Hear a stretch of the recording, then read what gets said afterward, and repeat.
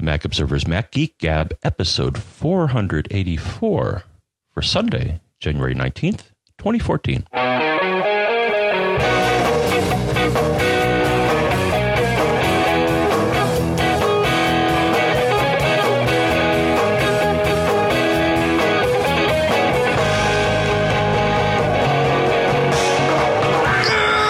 Greetings, folks, and welcome to the palindromic version of the Mac Observer's Mac Geek Gab, the show where we send in answers via audio as a podcast to your question. I'll get that. I had a nice rap going there. And now the last couple of weeks, I overthink it and then I get stuck, and here we are. So you send in questions. We answer your questions. You send in tips. We share your tips. We share tips of our own. We all share cool stuff found. And together, the goal is to all learn quite a bit new about the Mac and other Apple products each and every time we get together here in snowy Durham, New Hampshire. I'm Dave Hamilton. And here in not snowy Fairfield, Connecticut, John F. Braun. Hey, John. Yeah, it's a winter wonderland outside, man. It's snowing a little bit now, but it's just like white on all the trees and everything. It's pretty. If the sun peeks through today, it'll be really gorgeous as it, you get the blue sky and the white snow on all the branches and everything. It's awesome. I love it. Birdie. Yeah, it sucked driving in it yesterday, though. We had to go back and forth to Maine and driving all over for a hockey tournament. In fact, as soon as the show ends today, back to Maine for another hockey, the championship game, which should be fun. Yeah, it's fun. The kids enjoy it. So that's the point. John, our first sponsor of the day is what I'm going to start with here, because that's what I put on the agenda, and that's how we're going to do this. So, yeah, our first sponsor is Barebones at barebones.com. They've been around forever. They are way older than Mac Geek Gab is, and they deserve it, too, because they've got a slew of great products. Actually, they've got several great products. BB Edit is their flagship product. And BB Edit is a world-class text editor. It is, people that have listened to the show for a little while at least know that this is a piece of software that I leave running on my Mac 100% of the time. I use it constantly. Yes, I use it to edit files. I can edit our PHP code for the site. I can edit our templates for the site. What's cool is when I want to edit those kinds of files, it figures out what language they're in, and then starts formatting just the text, just visually formatting, highlighting the various functions and things like that. It doesn't add that formatting to the files. It just does it visually in the editor, which makes it really easy to get through and see where things are. What's also cool is I can open files from my local machine or my network drives locally here. But if I want to open a file over FTP, which I do, I can do that. It's got a little FTP browser built right into the software. And then once that file's open, it's treated like any other file. So if I'm editing something on my local drive and I hit Command S to save, it saves it.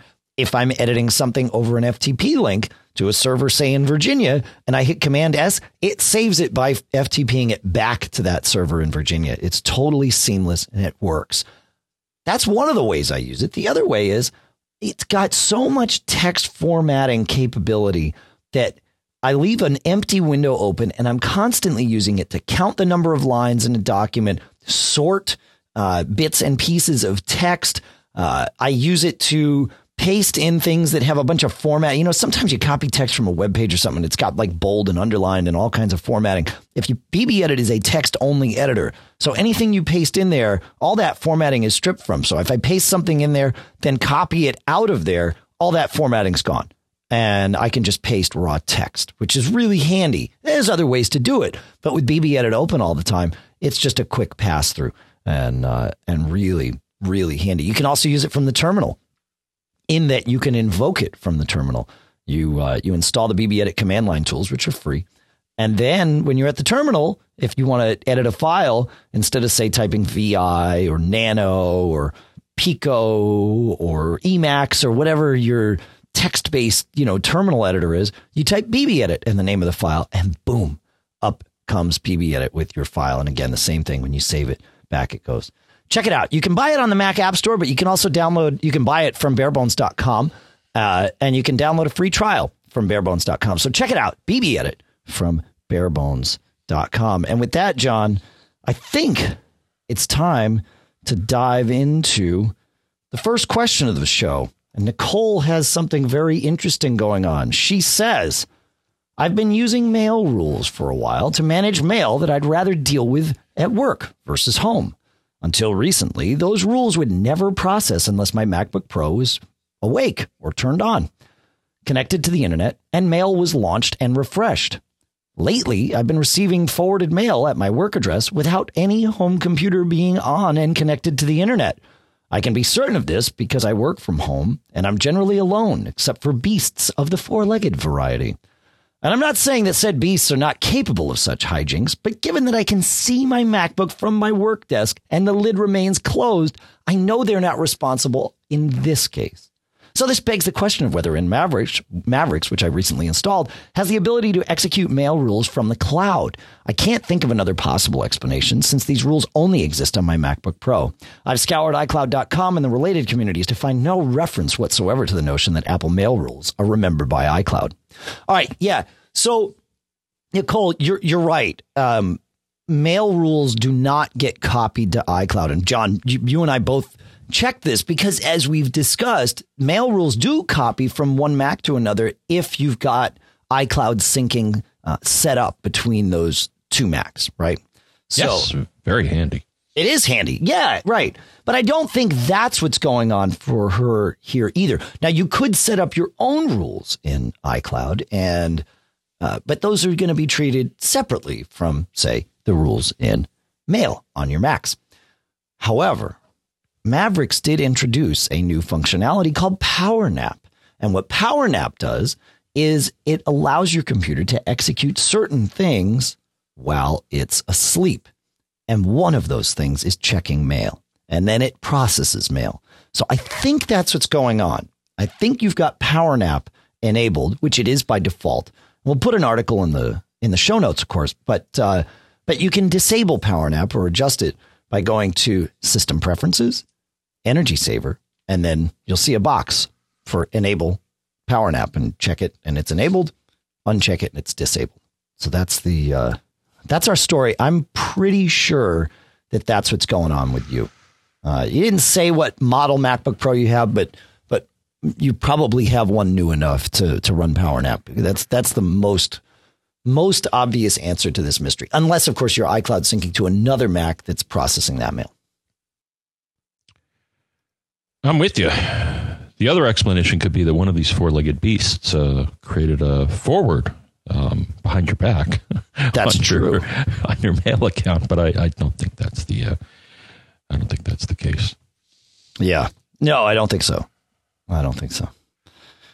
All right. There is something interesting in the last show. I think it was the last show. In one of the recent shows, we talked to Devin answering one of Devin's questions about mail and IMAP folders. And one of the issues Devin was having was that there were folders being created. And we said, well, there's got to be another client connecting that's creating these sent or deleted folders that aren't syncing up with everything else.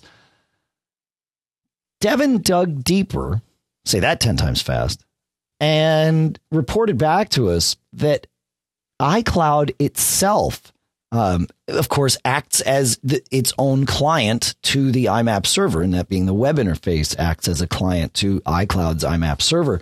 And I didn't realize this, John, but you can go into iCloud and set what mailbox iCloud is going to use for sent and trash messages. And what Devin did was to go in and set these to something else and then back to the defaults of sent and trash. And that fixed the problem.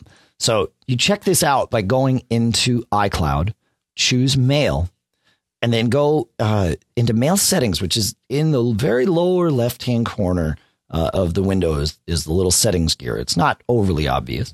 And then once you're there on the general tab, which is the first tab that comes up at the bottom, you'll see a mailboxes section that says save sent messages in, and you can choose a mailbox there or move deleted messages to. And of course you can choose a mailbox there. Defaults are sent and trash respectively, if that helps. So thanks, Devin. I never realized that. I've never seen an IMAP web client for its own server that lets you set that stuff. It's usually kind of set by default, but solved your problem. So there you go. You know, that is funny because it's only letting you set a subset of the folders, sent and trash, because based on what I've seen, there's also typically junk. Right. There's another one, which I guess is somewhat standard. And then archive, I think, is the, or drafts. Drafts. Yeah. Inbox, drafts, sent, and trash are kind of the four, blessed IMAP folders or mandatory IMAP folders, not blessed, but mandatory. Yeah. And of course, this is where, if you want to do a forward, this is the place you can also do that as well. I'm just seeing that in front of me right now. That's true. Yeah, in that same spot, General's the first tab, Rules is the fifth and last tab, and that's exactly right. Yeah. All right, what do you got from Joe for us, John? Oh, this one's kind of interesting. So let me get Joe up here. All right. Hey, guys. I recall a while back a discussion regarding time machine backups, and in particular, managing backups when things go south. Or north. Yeah, south. I checked the website, searched. So he looked, and he couldn't find anything relevant on the site. But here's my problem. My 3 terabyte time machine backup started complaining in the last couple of days that it couldn't back up to TM_3TB. The details indicate the backup disk ran out of space unexpectedly. Time Machine will try to make more space available by removing expired backups during the next scheduled backup. Initially, space on the drive was in the 10 to 20 megabyte range. That's kind of low. Apparently, Time Machine is removing files. It now has 540 megabytes free, but after a day, it seems to be stuck at that level. When opening Time Machine, it calculates that the size of a full backup is just over 2 gigabytes. I've run Disutility.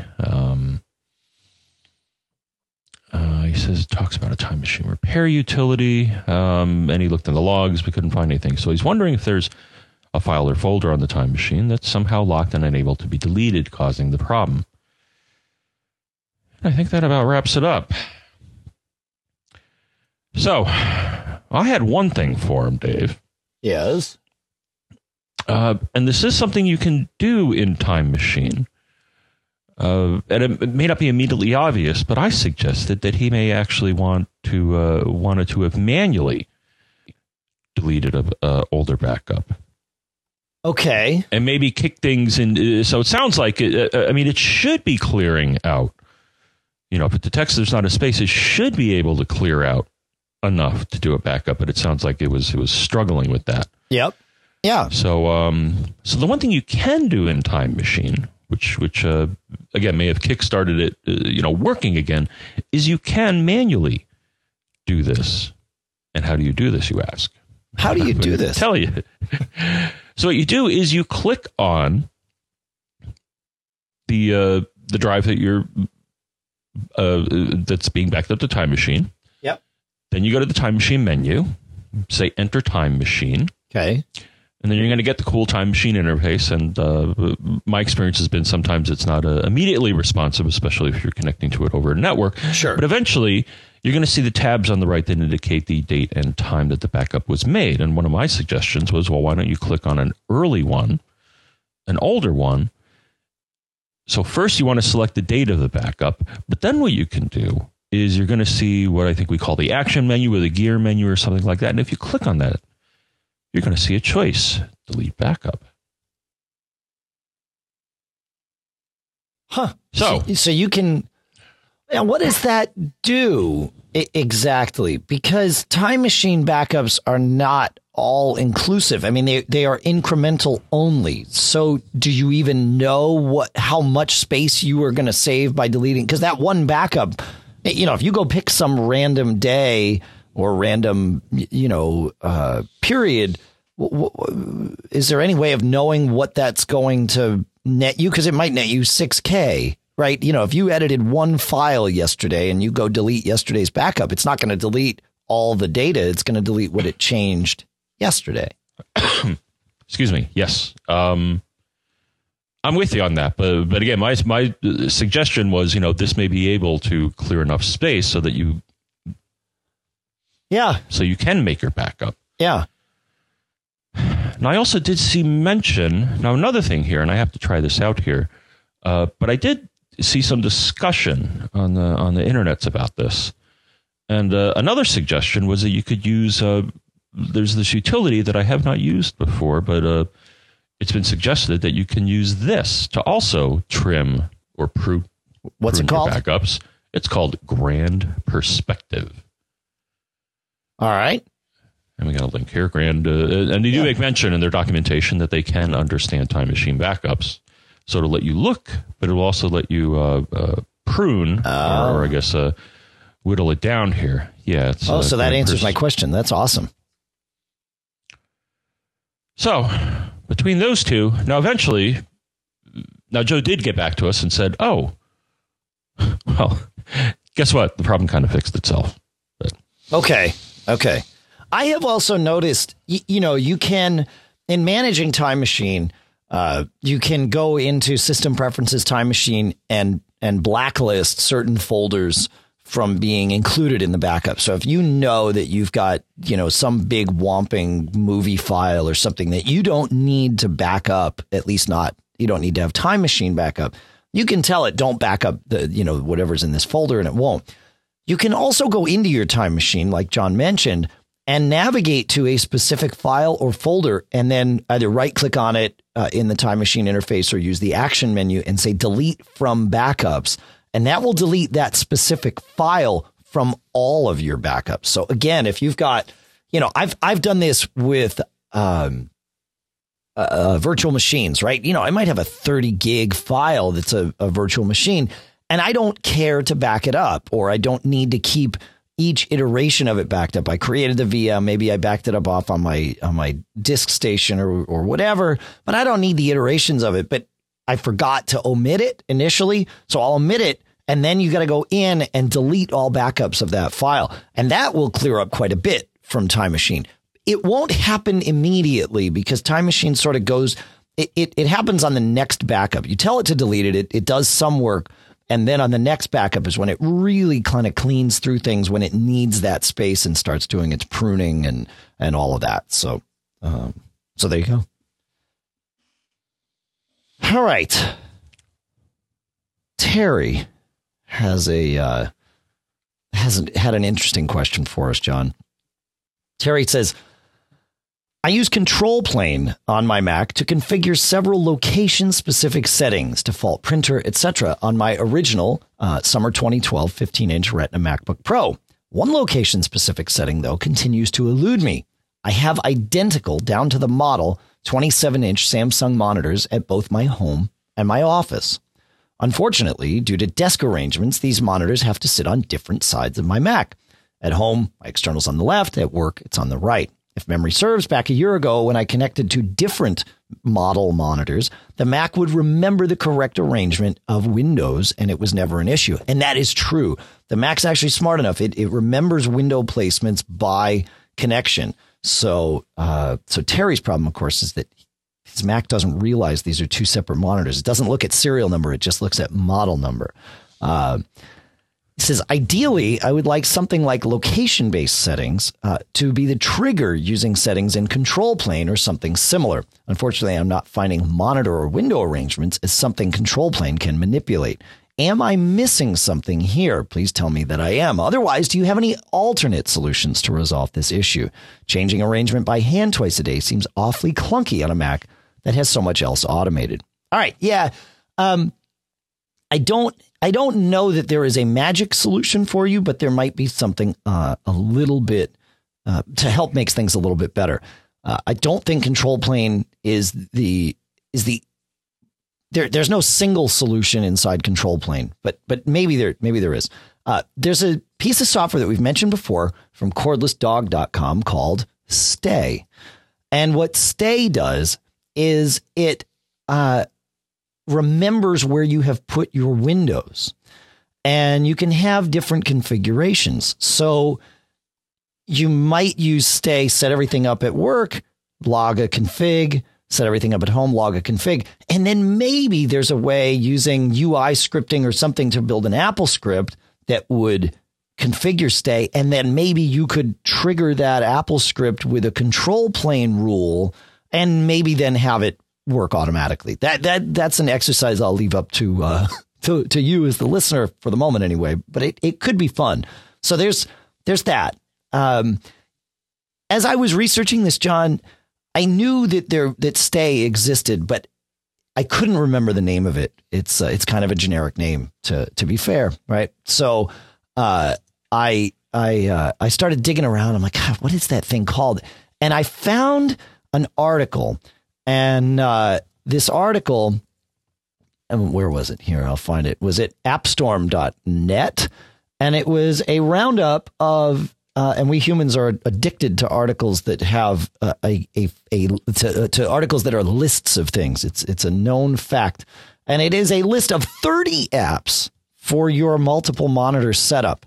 So we'll put that in the show notes too. Stay is listed, of course, on one of these, but there's all kinds of interesting things that are out here. If you have a multiple monitor, you'll probably hate me for recommending that you read this list, because most of these things are relatively cheap or even free, but invariably you'll find a bunch that you want to try out. So we'll put that in the show notes too, because it's fun. And having multiple monitors, I mean, I wonder what the percentages of, in fact, I'm curious. Well, I don't know. We would have to do an actual, I don't want to get, if you have multiple monitors, you can email us, but it would be cool to do a poll to see how many people are using them, because I think, especially with, most of Apple's Macs, or most of the Macs being sold being portable, i.e. laptops, I'm curious how many people are using multiple monitors these days. I bet it's a lot more than it used to be.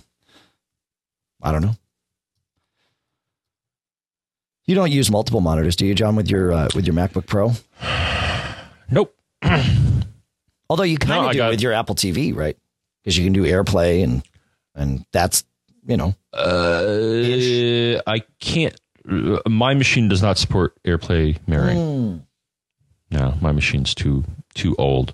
Got it. 'Cause, I was wondering about that. Yeah, when I got the Apple TV and I read about AirPlay mirroring, I'm like, oh, well, that's a cool feature. But then I found an article saying, sorry, Charlie. Or sorry, John. Yeah, but couldn't you use only OS 10 or Mavericks only supports the operating system only supports AirPlay mirroring on relatively newer hardware. Right, but have you checked out AirParrot? No. Oh, I think for $10 you can solve that problem. I'll put a link in the show notes for you. Well, oh no, I know it'll do it. It's not a problem that I have though. So, well, it's only not a problem that you have. It's that classic thing, right? You don't know you have the problem because you haven't experienced the solution yet. Right. You'll only know that life can be better with it once you experience life with it. Well, it's not really a scenario that would provide a lot of value for me. No, you're probably right. The multiple monitor thing is more valuable in a desk scenario. And if you didn't have your Mac Mini, then you'd probably be in more of a situation where you use multiple monitors. Yeah. But someday I may get a new because I have a 42-inch HD TV. Yes. And, currently, my monitor on my Mini is a 19-inch Samsung. Oh, it's so tiny. So, hey, yeah, it works for me. It's one that I had in the workplace a little while ago. But, at some point I may lug the 42-inch upstairs and get a new HD TV. Oh, yeah, that's right. Yeah. All right. Mavericks fun. We will talk to John. Well, I mean, we'll always talk to you, but we'll talk to listener John here. He says, about a month ago, I noticed some people complaining about Mavericks being slow. I never thought about it until then. I rebooted into Mountain Lion, and with a stopwatch, I compared boot times. Yes, Mavericks was moving slow. So I went to the forums and saw some possible reasons. I investigated on my own machine and found a big one in an old version of Plex that I did not even know I had. I got rid of it and things were faster. Now that the holidays are over and I'm settled into the Wisconsin winter, and he says to us, John, by the way, I got 12 inches of snow today and last week was negative 20 degrees F. So please do not talk about New England winter as that bad. Fair enough.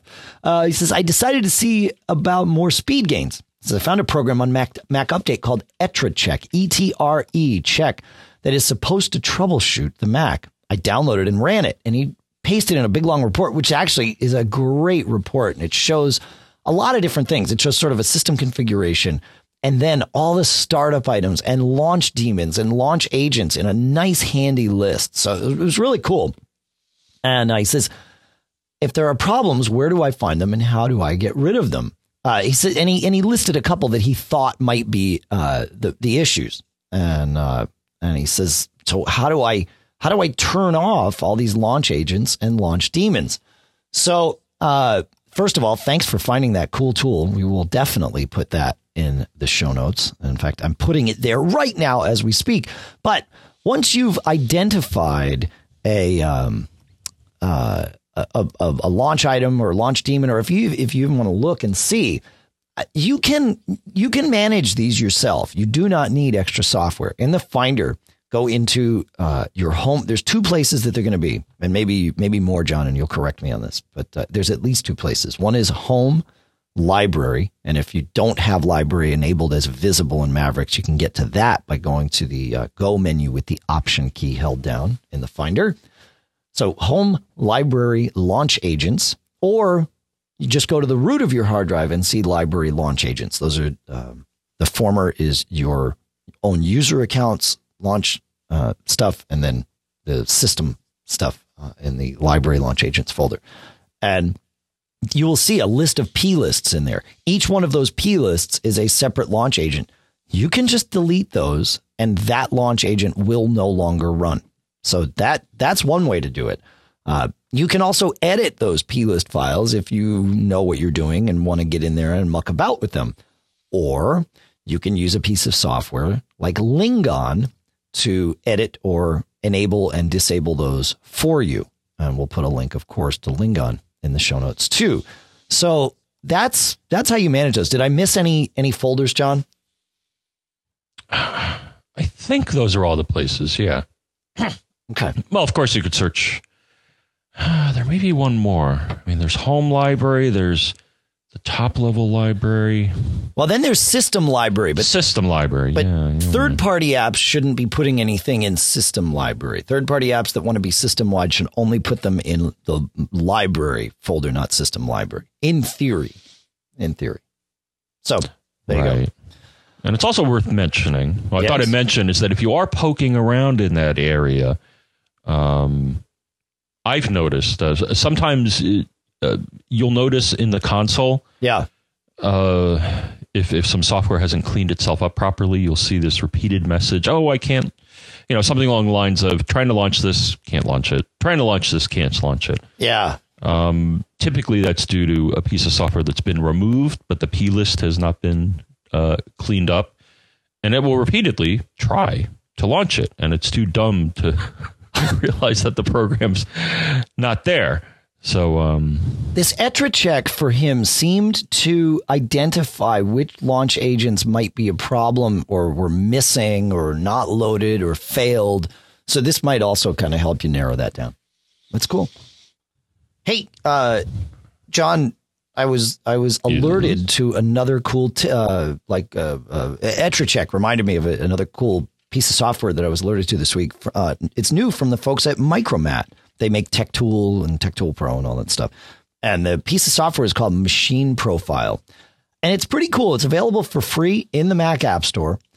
And it kind of, it does what System Profiler does in some ways, in that it brings up information about your Mac. But it kind of pulls together information that I've never seen all in one place, right? It shows you what kind of Mac you have, what the model identifier is, right? Because, you might have in their example, it's, iMac 27-inch late 2009, but some places call that iMac 10,1, right? So it shows you all that. It shows your processor speed, how much memory you have, which graphics chip you have, when it was made, what your serial number is, what the minimum OS that you can run on that is. So it's taking some real-time information and combining that with with some kind of database driven information about your model specific or generally. And it's handy, and for free, it's super handy. So I figured I'd throw that out there. It's good stuff. Yeah, the other it's similar. So one thing that I like to get data on machines is, and not just the machine you're running, but Mac Tracker. Yep, of course, is another cool piece, and this shows a lot of the data that you're also going to get from Mac Tracker. Sure. But, yeah, it's kind of a cross between Mac Tracker and System Profiler. Yeah, exactly. Yeah. It's cool. I like software like this. It makes our lives easier as geeks, and that's what more can we geeks ask for? Can always ask for more. Can we? Are we allowed to? Yes. I want to talk about our second sponsor here, John, and that is the folks at Connected Data. You may not know the name Connected Data, but if you've been listening to this show for more than just a couple of weeks, or maybe even less than that, you know about the transporter. And the transporter is what Connected Data makes. This device is pretty cool.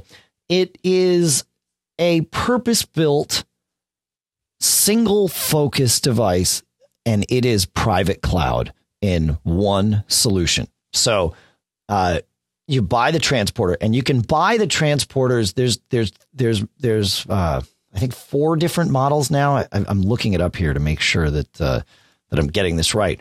Yeah, 4 different models. You can buy it with a hard drive in it, and you can buy it with a 500 gig, a 1 terabyte, or a 2 terabyte drive in it, or you can buy it with no hard drive. They call that the Transporter Sync, and hook up your own USB hard drive. And the idea is you put this device on your network. You just hang it off of your router with an Ethernet cable. And it doesn't matter location wise where in your house or office you put it, because it's connected to your network.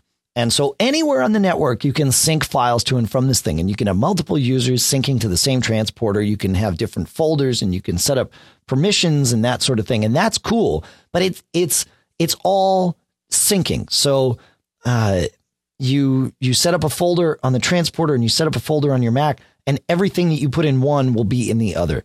And what's cool is this works great when you're at home or at your office on the network with the transporter, but it also works when you are elsewhere. So you really, truly are setting up your own cloud server. It's kind of like Dropbox or, SugarSync or any of those, where you have data that you want to store and you want to be able to sync to multiple Macs or even with multiple people. And you don't want to have to worry about copying the data to and from before you leave your network. Boom. This takes care of it. So, and price wise, it's awesome, right? $99 gets you the Transporter Sync, which is the one that you connect a USB hard drive to, and then add the 500 gig drive to it. It's $199. 1 terabyte is $249. That's a great price. And then 2 terabytes is $349. You can take 10% off of any of those prices by using the coupon code MGG. So where you go is filetransporter.com/MGG. And then you use the coupon code MGG to get yourself 10% off of the whichever model you choose to buy. John and I have been using these things for a while. Probably, I think before they were released. I think we were in the beta group at some stage of the beta, and the software for it, both the software that runs kind of on the back end on the device, and also the software that runs on your Mac, has seen significant updates. As you would expect through the process. And it's gotten to the point where they've got some really cool features. They've got the ability coming to sync special folders on your Mac. So like your pictures and your iTunes and your desktop. It's cool to be able to sync your desktop amongst multiple Macs, especially if you treat your desktop like I do. I don't know how John does. You're probably better about this than me, but I treat my desktop as like it's just a catch-all for a lot of things, and sort of it's almost my temporary work folder-ish, and being able to sync my desktop amongst multiple Macs, that's pretty cool. So check it all out. Filetransporter.com/MGG, and then MGG gets you 10% off. private cloud. You don't have to worry about the folks at wherever you're storing your data snooping, because you're storing your data. So the only folks you have to worry about are the people that have physical access to your house or office. And you don't have to sync. It's actually pretty cool because you can set things to only live on your transporter. And then like John, it gets a little more advanced if you've got two transporters. So John and I have set a Mac Geek Gab folder to sync not just between our computers, but to sync between our transporters themselves. And it's cool. Like I've said it before, there are a lot of private cloud solutions out there. And I've tried many of them and they all work. This, if what you want is private cloud, the transporter is the simplest way to get there. And I've found no other private cloud solution yet that allows easy sharing with people that don't have, like if you have somebody that doesn't have a transporter, you go into the web interface, you say, I want to share this folder with that person. You put their email address in and you are done. That's it. You don't have to set up an account for them. You don't have to configure permissions or tell them how to poke through your firewall or anything like that. It just works. So if you want private cloud, check out Transporter, filetransporter.com. All right, John. David has a question, listener David. And I have this question too. I don't have the answer to this, but I want to throw it out there. Maybe you have an answer. We'll kind of discuss some theories I have. But he says, I'm hoping you can help me solve an issue that's vexing and has eluded me. He has eluded my every effort to fix it. The problem is this. When I load YouTube videos on my Mac in any web browser on my home network, the first 10 to 20 seconds of the video plays, no problem. Then it stalls. Then it continues with fits and starts through the rest of the video. This is worst in short videos, i.e. 10 minutes or less. Some longer clips will play fine, as do Hulu videos. I've checked the throughput on my network with speed test. No problems there. Tried switching YouTube from HD to SD video. I cleared my browser caches and all my settings to no avail. I have a MacBook Pro with 4 gigs of RAM running the latest version of Mavericks. The problem seems worse in Safari, which I use most of the time, but I've also had it in Chrome and Firefox. Do you have any suggestions on how I could get YouTube to play better? And I will add that I have seen this prior to Mavericks and Mountain Lion, and I've also seen it on my iOS devices. So what is it about you? And this is, and we'll get into this, but this is all, I don't think this has anything to do with, filtering of Comcast and net neutrality and any of that. But there is a rant to be had on that as a separate issue. So what could be going on here, John? Why is this a problem that's not isolated? John, don't ask me. Yeah, right. don't ask me, man. Well, that's why I'm asking. Any thoughts? A couple of thoughts. So I'm wondering. So I mean, one thing you may want to just look through your plugins in your browser and just make sure that everything's up to date and that there aren't any extraneous or wacky ones that are interfering with that. Yeah, but I mean, why would that? That wouldn't make sense on iOS, right? Yeah, because iOS isn't doing Flash; it's doing HTML5, right? Yeah. So part of it might be, and Chris Humphreys in the chat room. I'll say hello to MacGeekGab.com/stream where everybody's listening. Chris Humphreys is saying try different DNS servers and try Google or OpenDNS, and that was my first thought when I've had this issue too, is trying Google DNS, which is 8.8.8.8, or using OpenDNS, which I already do. So it was, okay, well, let's not use OpenDNS and see if it gets better, et cetera, et cetera. Yeah, it's interesting. And Chris is also saying check the firmware of your router, which, of course, I keep mine up to date.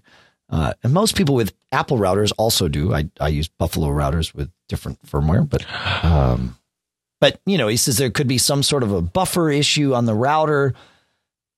Maybe. I doubt that with the hardware I'm running here. And also the fact that it's only happening on YouTube. It's not, typically there was a time when I was having problems with Apple TV doing the same kind of thing. It would start to come in and then just really slow down. But I haven't had that in a long time. So this is one of those, we'll throw it up as a geek challenge. If you've had this and solved it, please share the answer. Even if you haven't. You're making a lot of noise over there. What are you trying to say, John? No, I like that because we did have someone write in with a network performance issue, and they actually solved their problem by replacing their router, which I wouldn't have thought. I offered a whole bunch of suggestions, and the reply was thanks, but I replaced my router, and apparently the router was responsible for substandard network performance. Yeah, it can be. Yeah. I doubt that that's the case with mine. I would be shocked with this particular router. Actually, and I've had this issue through 2 routers. But you're right. No, it is worth it. I mean, you and Chris make a good point. It's part of the system. So if you've got some old router or, something's funky out there, that could be the issue. But especially if you're running Apple routers, and I don't expect to have problems there. So, yeah, I don't know, but maybe that's what it has to be. I don't know. You think if you save it and play it back later. I don't know. Yeah, you get. Well, it's easier, slightly easier said than done with YouTube. I do save YouTube videos. I use the MacX. It's from MacXDVD.com, and it's called MacX YouTube Downloader, and it's free, and it does exactly what you would expect. It's actually pretty awesome. So yeah, it's a cool video. And I use and YouTube 5 is another extension that will make it easier to, and it actually gives you multiple choices for how you'd like to save the video. Right. Yep. Put them both in the show notes. It's good. I'm going to jump around here a little bit, John, because we started talking about routers. There has been talk of this concept of or technology called beamforming. And I've always sort of loosely understood or thought I loosely understood what it was. But now I really do. I found a great article at O'Reilly. It's actually a chapter from one of O'Reilly's books. And it talks all about beamforming. And oh shoot, I'm screwing up all my show notes here. And essentially, I'll let you read the article. You can it's a the chapter's pretty short. I mean, within 10 minutes you could totally finish the chapter, but even in the first 2 paragraphs, they describe it really well. In short, it's like, and this may not be helpful to people that weren't using networks in the days of hubs before we got to switches, but in short, it targets the client in a way like a switch does versus a hub. A hub was in a wired network was where you'd plug all your devices in and every device would get all the data passing through. Whereas a switch, the technology in there says, hey, wait a minute, this piece of data is only meant for that client. So let's only send it to that client. Let's not bloat up the bandwidth on the rest of it because these people don't need that data. And that's what a switch will do. What beamforming does is it uses multiple antennas and controls dynamically controls the amount of power to any given antenna to focus the signal of that particular bit of data to wherever the client is. Now, beamforming was available in 802.11n, but there was no agreed upon standard with 802.11n. And so in order for beamforming to work with N, you had to have client and router using the same tech, and sometimes you'd even buy them, kind of pre-bonded. So it was there, but it wasn't great.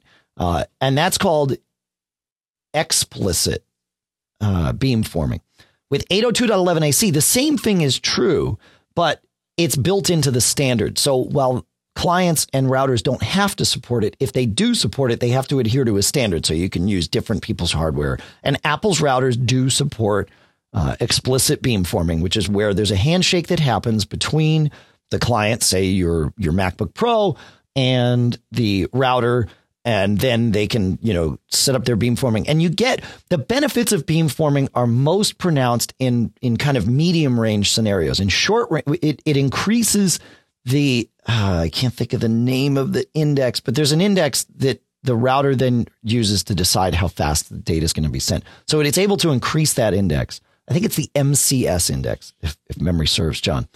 Yes, it is. Yes. And how do you find that? Well, you can see that because if you hold down Option and click on the airport menu, you will see the MCS index as well as the transmit rate. Right. Which I believe those two are pretty much the same thing. They're locked into each other. That's right. Yeah, they're a factor of one another. So when you're really close to the router, the MCS index is going to be high enough that you're going to basically get maximum throughput anyway. When you're really far away from the router, you're basically at the end of the MCS index anyway, so you're just barely getting signal through. But in that medium range, the beamforming can really help. They say it can increase the perceived strength by 3 to 5 dB, which is a pretty that's pretty significant. And it works. Now, as I said, that's explicit beamforming. I reached out to my friends at Buffalo because they're really smart about this network stuff, and they'll actually talk to us as opposed to, the engineers at Apple, which are, not supposed to talk to anybody. And they explained to me, because we've heard that, people say, oh, beamforming, that, that'll help everything. Well, it's true if you use implicit beamforming, where the router just gets to decide. It's not as good as when the router and client handshake. But if a router supports it, the router can do some beamforming on its own. It can make its best guess at where that client is based on how packets have come into the various antennas. If a router has 3 antennas, it can see, okay, the packets sent from this antenna are better received than the packets from this one, and it can sort of triangulate and shift and do that. And I believe Buffalo's next router, and I don't have the model number in front of me. Maybe I do. Hang on. It's not out yet, but it's coming. I don't have it right in front of me here. But anyway, they're I think it's their 1900 series router is coming. And the WXR 1900 DHCP supports implicit beamforming, which means that it only works on the 5 gigahertz band, but it does work on 802.11n on the 5 gigahertz band because of that. Now, you may also be able to get older Buffalo routers to do implicit beamforming with third-party firmware from DDWRT. I noticed that as an option in one of the more recent firmwares that I put on my older Buffalo router. So that's what beamforming does. So, and Apple's routers, at least according to their literature, only support explicit beamforming. So you have to have a newer piece of hardware that supports it in order for that to happen. But it's possible that a software update could change that. So, and of course, Apple's very tight-lipped about this stuff, so it's really hard to get an answer out of them. But there you go. So that's beamforming. If you have any questions, ask us, because I would like to make sure we get this clarified. And it's sort of a weird topic, so it's sometimes hard for us to know how well we've communicated something. So if we screwed it up, then there you go. Let us know. But yes, as Chris Humphreys points out, in this sense, it's decibels and doubling and all that stuff get a little weird, because when you're talking about audible versus signal strength and that sort of thing, it can get confusing. However, Chris points out that in this case, 3 decibels doubles the effective signal strength, and I believe that's correct here. So it's like 10 decibels if you're using your ears as a as the measurement piece. But in this case, yes, it's correct. 3 decibels doubles the signal strength, which is awesome. So, All right. John, you want to take us back to our questions with Stephen? Yeesh. All right. No? Oh, absolutely. Okay, good. This is a wacky one. It actually caused some trauma for me. I think it did. So, hi guys. Bought a MacBook Pro non-Retina a couple of weeks ago. All fine until last night. It started doing some funky loop into iTunes and then taking me back to the login screen. I've tried to boot into safe mode, holding down the shift after chime, but this appears to make no difference and I get my login screen again. Any ideas would be welcome. See attached video. And the video was very entertaining, and it showed us exactly what he said. Log in, it looks like iTunes is running, and then back to the login prompt. And it's like, huh? Yeah. Yeah, it was very, very interesting. Yeah, he would log in, the Finder would come up, iTunes would come up, back to the login screen, and back to the login screen with no check mark or whatever by by his username indicating that he was already logged in. So he was being logged out immediately. So I had a few thoughts about this, and then I'll share my tale of woe. So one thing, now he said he tried to boot into safe mode here. And the thing is, I've noticed as of late that getting into safe mode, the computer gets kind of finicky. It's not. Yeah, I agree. And then if you don't hold down the shift key at the absolute right time, you're not really in safe mode. And the way you can tell that you are in safe mode, at least the current version of the operating system, is that you're going to see, in addition to the little spinning wheel while you're booting, you're going to see a little progress bar march across the screen.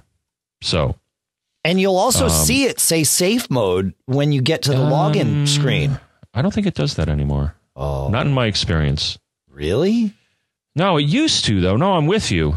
Huh? It was Windows that would say that, but no, it didn't. No, OS 10 says it right above right above or below the password dialog or something right there. I mean, well, first of all, it brings up the login screen, even if you have automatic login set to be on, which is totally handy if you've got some problem like him. If he had automatic login on, there would be no way to break out of it other than safe mode because it forces you to hit the login screen. But I'm pretty sure it says it on there. I may be wrong. I haven't done it in a little while. Maybe somebody in the chat. You may be. It happens. It happens. So, safe mode. And I found sometimes safe mode can fix things, but I'll tell you. Again, once we're done with the question here, I'll tell you my tale of woe. Another thing you could try is you may want to try to boot into OS X Recovery. Okay. And OS X Recovery offers you a number of goodies that may be able to help you. And let me go. We've got an article about that. So OS X Recovery offers you a bunch of things. And so my suggestion was you may want to go into OS X Recovery. One thing you could do is run disutility and see if there's any damage to your hard drive. And that can fix it for you. Right? Yeah. That's another one. The other thing, things get worse. From OS X Recovery, you can also do a Time Machine Restore. And that's kind of, Hail Mary almost. But you may want to restore to a prior system state. That could be it. And then finally, the other option that it offers is that you can reinstall the operating system. Yeah. And I actually had to.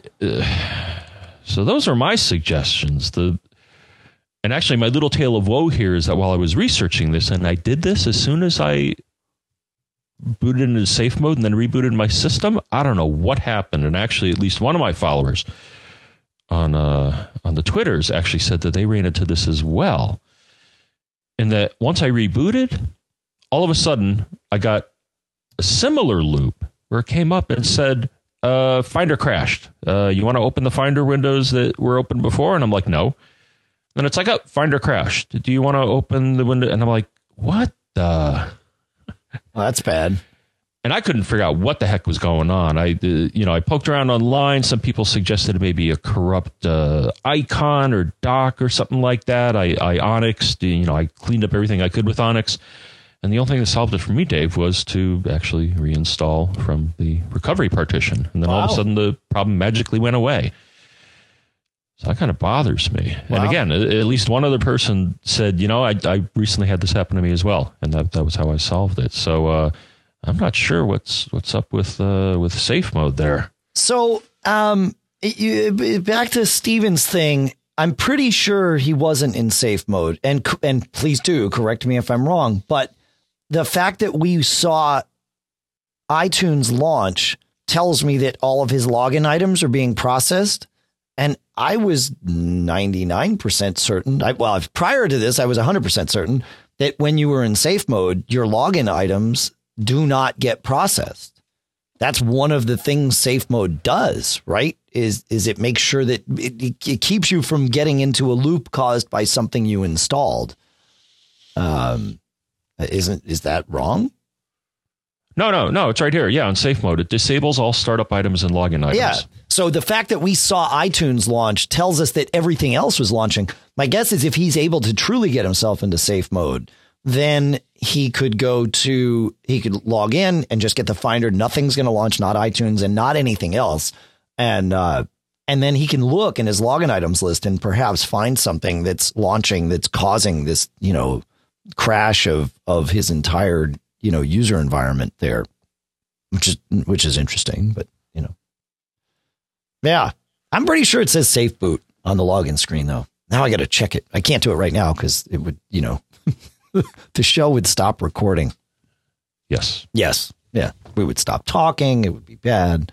Not good. Yeah. Interesting. So you had to do a full, what I would call a maintenance reinstall. You reinstalled Mavericks on top of itself, huh? Yep. Yeah. It sat there, downloaded it, you need a network connection. Mm-hmm. But yeah, it did a, download of, the appropriate version and yeah, cleaned up whatever was causing my grief. Huh. So hats off to, the recovery mode, but I'm still kind of bothered that my machine got into that state to begin with. That's how we used to fix Windows problems, maintenance reinstall right on top there. I don't know. Is this, you want to talk about, we had a question from listener Ken that was, sort of like interlockingly related. You want to go into that or did we cover this issue enough? Wait, where is it? Oh, okay. Here we go. Yes, this, I don't know why the PDFs get weirdly formatted sometimes here. All right. I think this is separate enough, don't you? Go. Hi, Dave and John. Or John and Dave. Many thanks for your efforts on our behalf. I learn a bunch each time I listen. I have what I think is a Finder problem. I run Mavericks 10.9.1 and am up to date on my software. When I log out, the menu bar disappears, the desktop icons disappear, but the dock stays put. Since I do not have a menu bar, I can't do much, except if I open any application, the menu bar reappears, but no desktop icons. I can then try and log out again, but the same thing happens. If I do a shutdown, then my sessions log out and I can click on shutdown. AppleCare has had me reset the SMC and repair permissions. Although programs run faster, the problem still exists. Another note, this does not occur with my other login on the same machine. What are your thoughts? That's bizarre, dude. A shutdown will let him out, but a restart will not? Or log out. So he can't log out, but he can log out. Right. The only thing I could offer to see what's causing this, try to identify it. When you do log out, now if you look in the console, you will see an entry that there is something called session logout D, which handles the whole logout process as far as I can tell. Okay. Yeah. So what I'd say is fire up the console when you're trying to do this and see if after that line in the console, see if you can identify what's causing this grief here. Yeah, you may need to put console in your dock temporarily, because of course it's going to quit console when you tell it to log out. But then if you get stuck at that point where the dock is just hanging there, you can relaunch console and you can look back and see, right? That would be, you just might have to do that little dance to get yourself back into the console after it kind of fails. Yeah, that's interesting. Again, this would be one of those times where booting into safe mode and having it kind of rebuild all those startup caches and all that stuff may just magically solve the problem. But yeah, I'd be curious what that shows, because it's going to show something. You might also, one thing I do when that happens, John, is I invoke the force quit dialog, which is Command Option Escape. And sometimes you'll see something lingering out there, even though the app isn't visibly running. And that can give you some insight into what's hanging on and what's going on there. So that's, Oh, good one. Yes. Yeah. Yeah. Yeah. Interesting. Huh. That's all I got on that one. I reported an issue to Apple recently, John, via their bug reporter. And it was that I noticed on my iMac in the office, where I have 12 gigs of RAM and I'm running Mavericks, that my kernel task, after, running for a day or two, the kernel task process was eating up gobs and gobs of RAM, like, 7, 8 gigabytes of RAM, and things were paging into swap.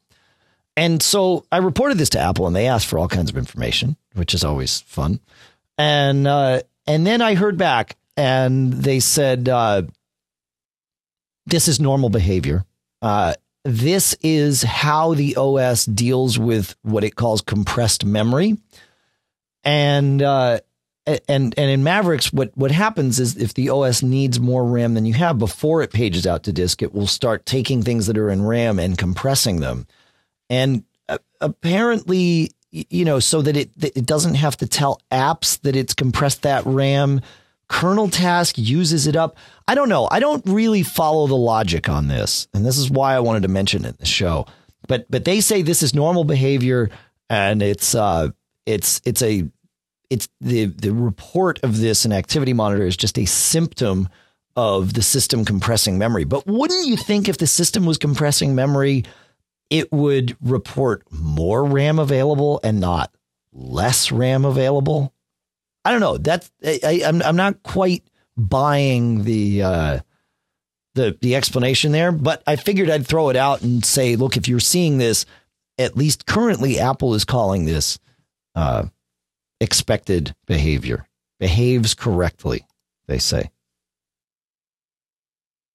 So, and Chris Humphreys in the chat room is saying he's seeing the same thing, that kernel task, with 16 gigs of RAM floats between 4 and 8 gigs. So that's compressed memory for you. I'm just not, I'm scratching my head over why when you compress the memory, kernel task would bloat up. But any thoughts on that, John? To gigabytes? Gigabytes. Yes. Huh. I'm not seeing that. Yeah. Right.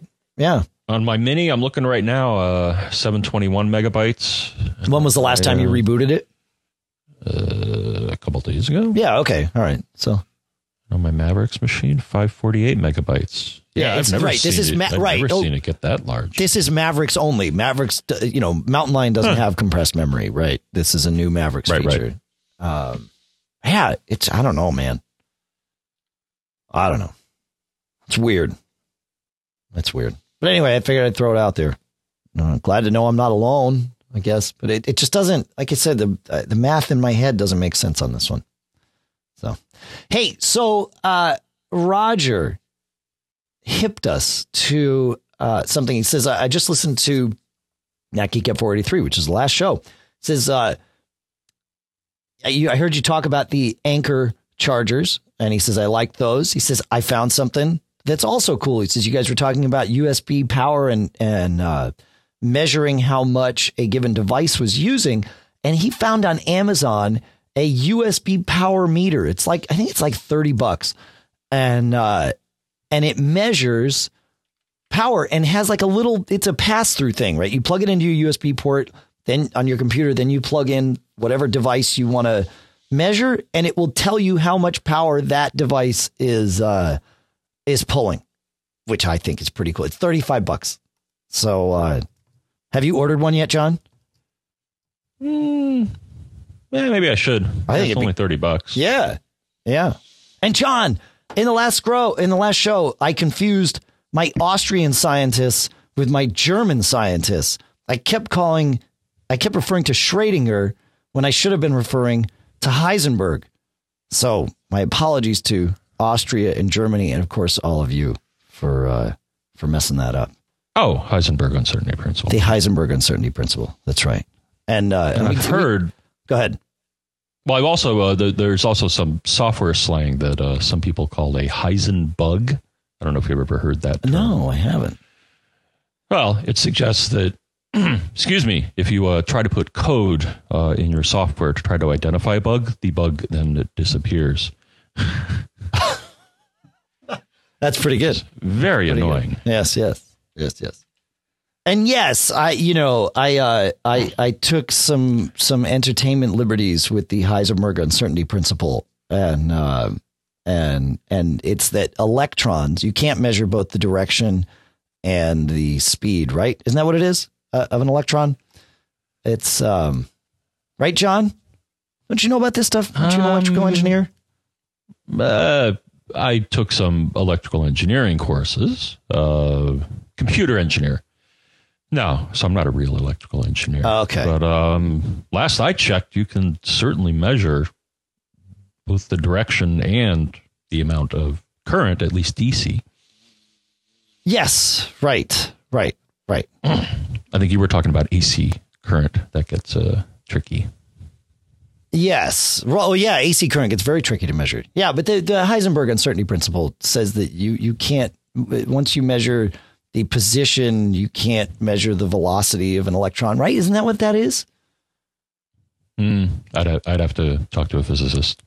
Yeah, I'm pretty sure that's what that is. It's that you can't, once you measure the position of the electron, you can't know the momentum or direction that it's going. And if you measure the momentum, then you can't know the position. I think that's what that was. So yeah. Anyway, so that's the USB power meter. And on Twitter, Gadget Coma, quick little cool stuff found thing here, found a way to launch iOS actions from the Mac. Think about that for a second. That's pretty cool. It uses both Alfred on your Mac and Command C, and allows you to do different things on iOS. So we'll throw that out there too. Fun stuff. It's a good article to read. Launch iOS actions from the Mac. What else do we have here, John? We talked about beamforming. That was good. Mm-hmm. Yeah. I don't know what else we have. Jared sent in a cool stuff found. Let me find him. I want to get this right. He sent in a cool picture too. So Jared says, I have a frequent need to get behind my 24-inch cinema display. And the same could be true of a 24-inch iMac. He says to plug or unplug USB peripherals, etc. He says, the way my display is set up on my desk, it's shoved back into the corner where it wedges into the walls. This means that I constantly have to slide the display out of the corner to get behind it. He says the solution is the Handy Caddy, as seen on TV. It was originally designed for kitchen appliances that sit on your counter, like your coffee maker or blender. This little gizmo works perfectly for me to slide my display in and out of the corner. And he sent along a picture, and it's got the little iMac sitting on the Handy Caddy. So we will put a link to the Handy Caddy. You can get it on Amazon, as seen on TV, for $12. And it slides it out just enough to get around there and behind. That's actually pretty smart. I wind up doing that on my desk all the time. Even though it's just against the wall, I slide it out so that I can get in the back. And for $12, this might keep me from scratching up my desk. So we'll throw that out there too. I love ingenious things like this. That's good. I love that as seen on TV stuff. I might. It would be easy for me to get addicted to this. Not available in stores. That's right. Except, is Amazon not a store? I don't know about that, John. That's specious, isn't it? Right, when they say that. Like, what's the definition of a store? Because I can sit on my couch and order something. I guess. I mean, what have we done here? Hey, before we wrap up here, I do want to rant a little bit about this decision that has come down about net neutrality. Pilot Pete sent me a link to a great article by Matt Drance, who used to work for Apple and now does his own thing. But and Matt's article links to a bunch of different things, but it really kind of helps pull this all together.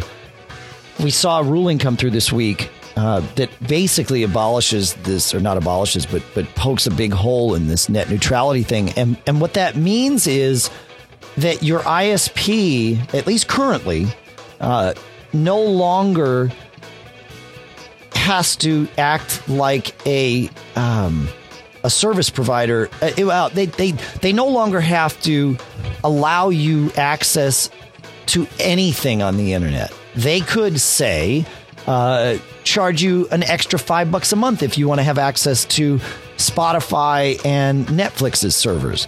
They could charge John and I for this phone call on Skype because they want to, and that's really bad, because it creates a scenario.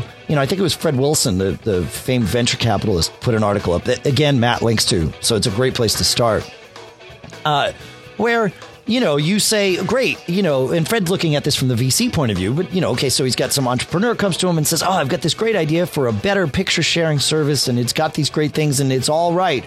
And Fred, the VC, says, yep, it sounds great, but we aren't going to fund that because Apple and Google and, with Picasa and Instagram and Facebook and Twitter all pay the ISPs and subsidize them so that they'll allow free, unfettered access to their picture sharing, and your service, people would have to pay extra to access yours. So your project is dead in the water. Nobody's going to fund you. Right. So this is not a good thing.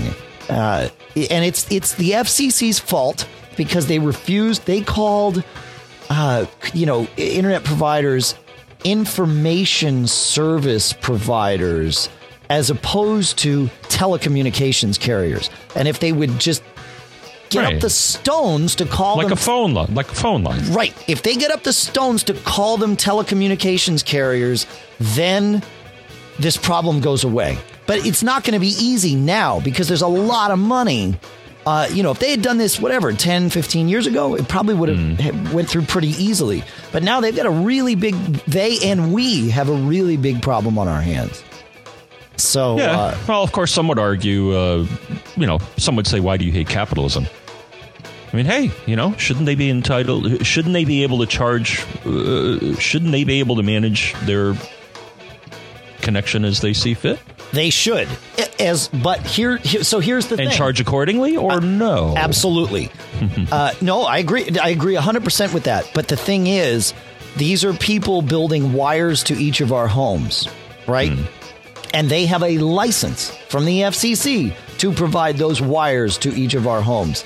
And the FCC limits the amount of people that can buy licenses to get wires to each of our homes, because otherwise you'd look out at the street and there would be 100 freaking wires running throughout your town. And so, it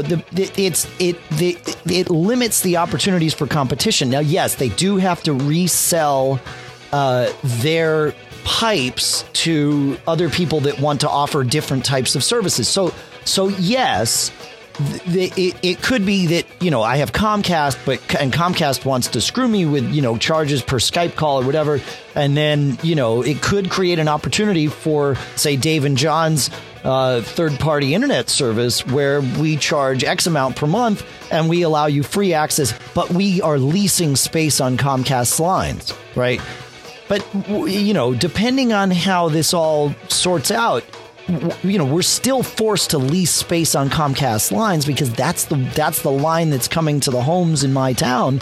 So, how does that work when Comcast's entire network infrastructure is built not to just allow free access through? Is that even going to be possible?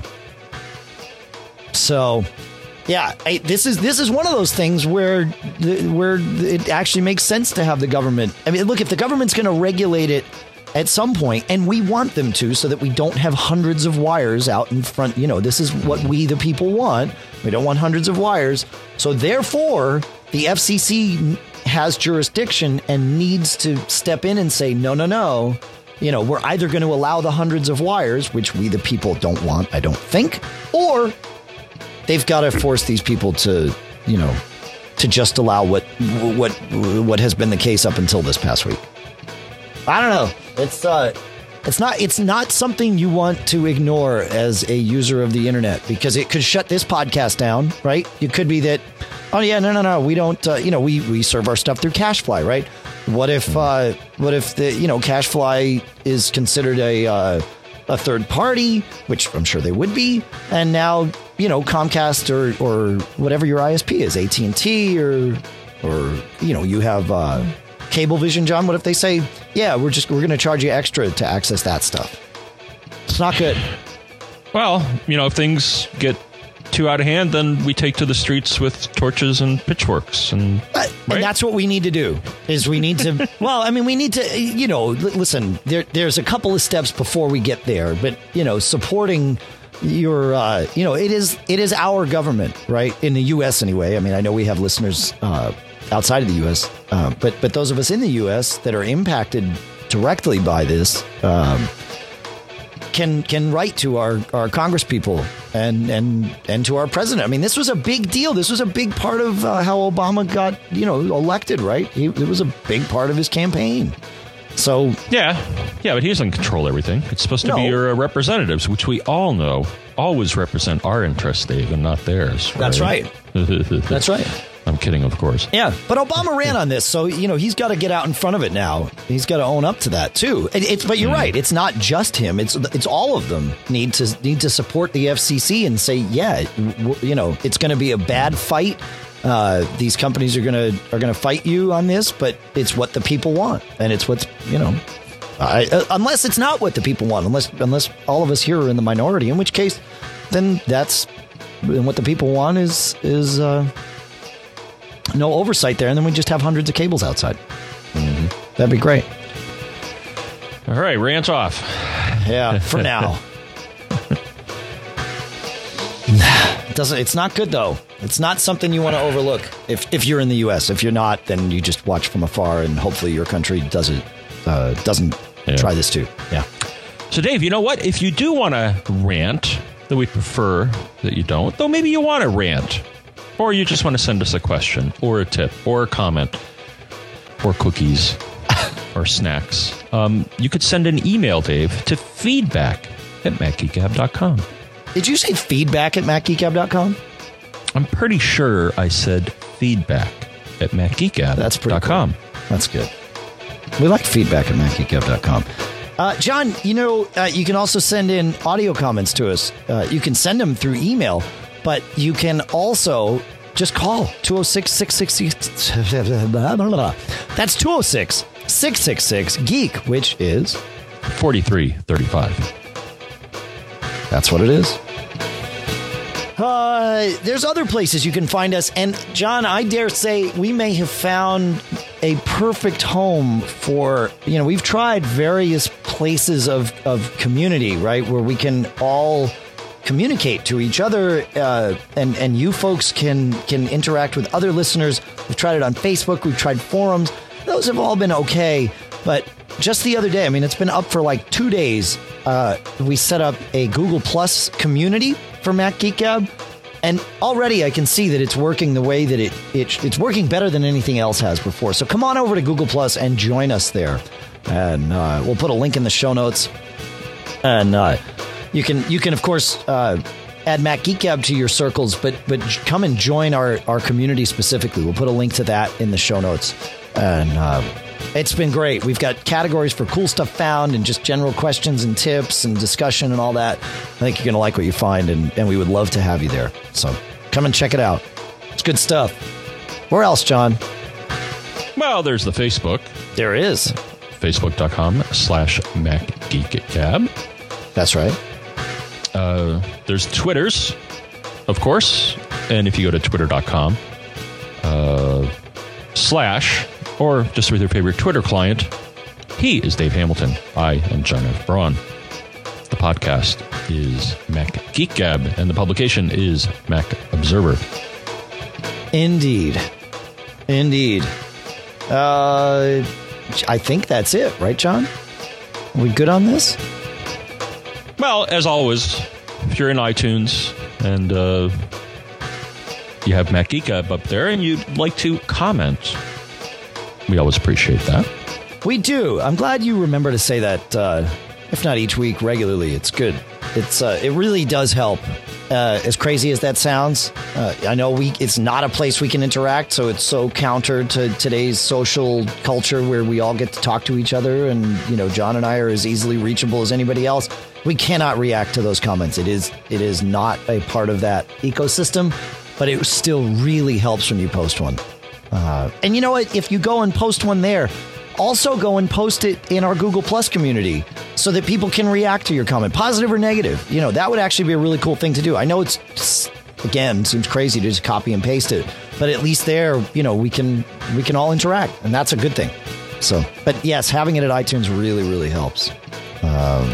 It helps keep us in the rankings and all of that stuff that is good for us and for you. All right. We'll thank Michael Johnston from the We Have Communicators podcast and also from GetAppler.com. He converts the show to AAC and adds all the chapters for us and for you. So thanks, Michael. Also thanking the folks at CacheFly, CacheFly.com, for all the bandwidth to get the show from us to you. Hopefully net neutrality isn't going to fall and see that go away. Because they're a great partner. The podcast marketplace includes BBEdit from Barebones Software, Text Expander and PDF Pen from Smile, Gazelle.com to sell off all your Apple stuff, and Squarespace.com/MGG. All through the Backbeat Media Podcast Network. John, you kicked off the show. Do us a favor and wrap things up with some pithy yet lasting advice. Well, if I had to say anything, Dave, I would advise all of you to not get caught.